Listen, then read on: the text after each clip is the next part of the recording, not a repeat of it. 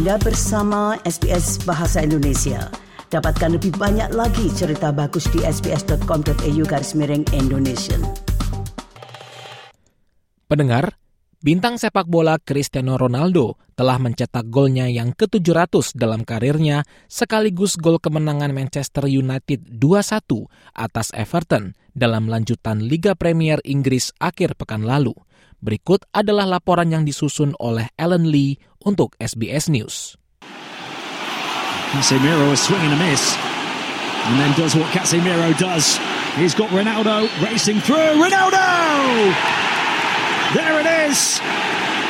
Goal number 700 of his club career. And there it is again, another Manchester United turnaround. Sebuah pencapaian baru berhasil diraih oleh bintang sepak bola asal Portugal Cristiano Ronaldo saat ia mencetak gol ke-700 sepanjang karirnya saat Manchester United mengalahkan Everton di Goodison Park. Masuk sebagai pemain pengganti di menit ke-29 menggantikan Anthony Martial yang cedera, Ronaldo hanya membutuhkan waktu 15 menit untuk mencetak golnya yang ke-700. Gol tersebut juga menjadi gol kemenangan bagi United. Walaupun kalah, pelatih Everton Frank Lampard memberikan pujian kepada Ronaldo. It's just outstanding, isn't it? He's one of the greatest players that's graced the game.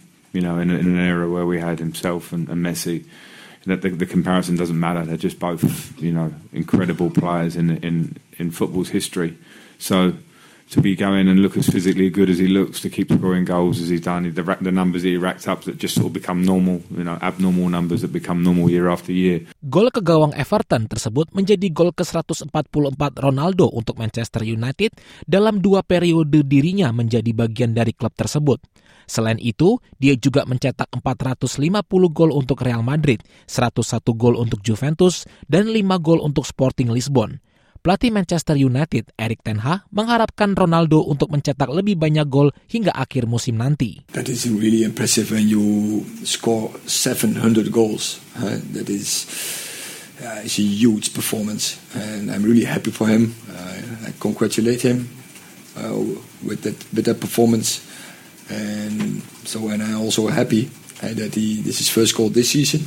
He had to wait for it in the Premier League then, and I'm sure there will coming more goals.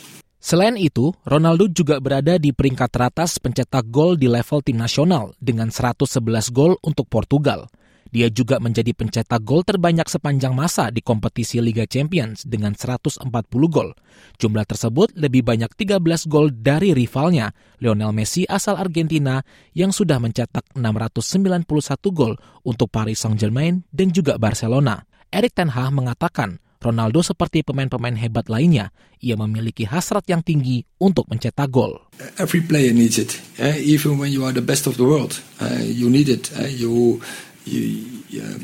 need the goals. And I worked with many goal scorers, especially them. They needed the goals in every season to have that feeling and to have that the confirmation of the intuition. And once they have some goals, then they come in the flow, and then games go easier, and that will happen with him as well. Melalui media sosial Twitter, komentator sepak bola Inggris Gary Lineker mengatakan rekor 35 gol semusim dalam 20 tahun yang dicetak oleh Ronaldo adalah sesuatu yang dianggap tidak masuk akal. Demikianlah tadi laporan yang disusun oleh Alan Lee untuk SBS News dan dibawakan oleh Dilail Abimanyu untuk SBS Indonesia. Sukai, berbagi, komentar. Ikuti SBS program Bahasa Indonesia di Facebook.